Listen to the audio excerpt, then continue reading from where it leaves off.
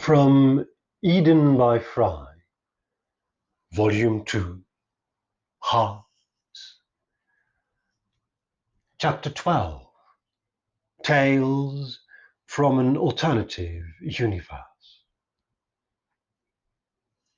At Nice Airport, I give a young man the eye because he looks just like Peter, whom I know from a short shoot a while back and who happened to be in Cannes with his girlfriend about 2 years ago. In my multiverse of all possible universes, there is one in which I go up to him and say, "Hello, Peter, how are you?" He doesn't know me, but by coincidence, his name is actually Peter.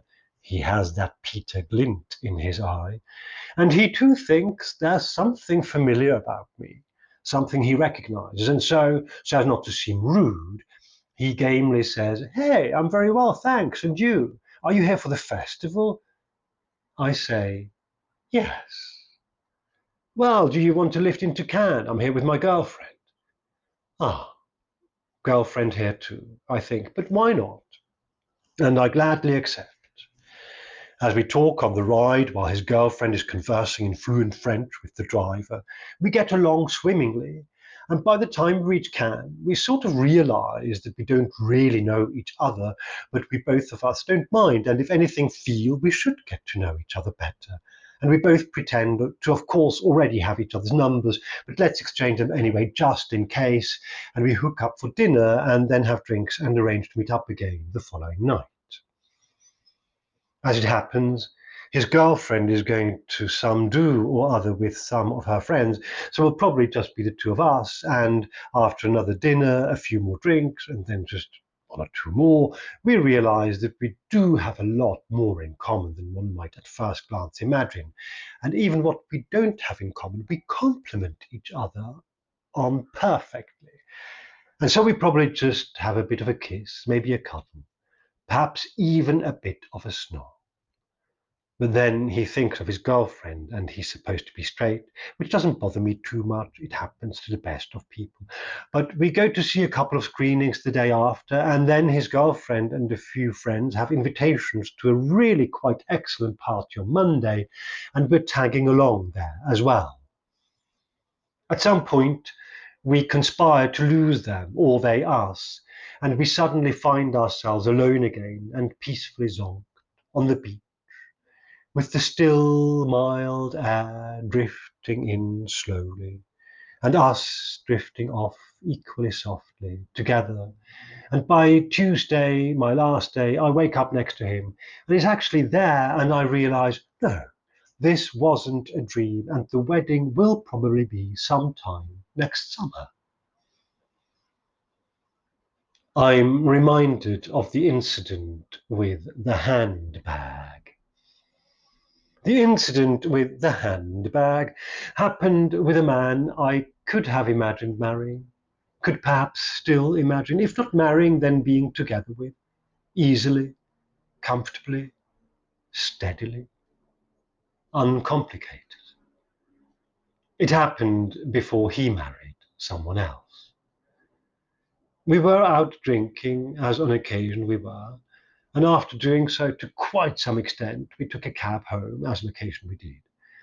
We got into my bed to curl up with each other, as on occasion we would, to literally just sleep with each other, when he reached down his side of the bed and lifted up a nondescript brown leather bag and said, "And here's the handbag." That made no more sense to me then than it does now, but I was categorically drunk, and so was he, and I had my arm around him, and I could not expect of myself, nor was I able to think that the world could expect of me, to compute the significance of such a statement and gesture at this particular juncture. He dropped the bag back down on the floor and leant into my chest and fell asleep, as I did, almost immediately. In the hungover morning, I held on to him for as long as I could, which was never quite long enough. But he had to go to work, and I said I would deal with the bag. The bag, it turned out, was an ordinary woman's handbag, with the ordinary things you'd find in a bag. Not that I looked through the bag in any detail, that would have felt intrusive. I fished out the mobile and called the number labelled Mum. I told the bemused lady that by circumstances which I couldn't strictly explain, but that involved a friend and too much alcohol, I found myself, somewhat involuntarily, in custody of, most likely, her daughter's handbag, and was keen to restore it to her forthwith. There must have been a follow-up conversation with the daughter herself, presumably on her home phone, and it transpired that the daughter in question was an actress currently performing at a West End theatre, and that she had been out with a friend after the show and ended up for a drink at the same bar as we did. She was gracious, if a little taken aback, but then who can blame her? We arranged that I would bring her bag to the stage door. I picked up a bunch of flowers and a bottle of wine and brought her the bag, apologizing profusely on behalf of my friend.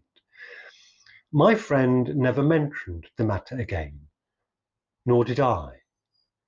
The actress may well have thought that my friend was imaginary, and that I just had not been brave enough to come clean entirely, but what did it matter?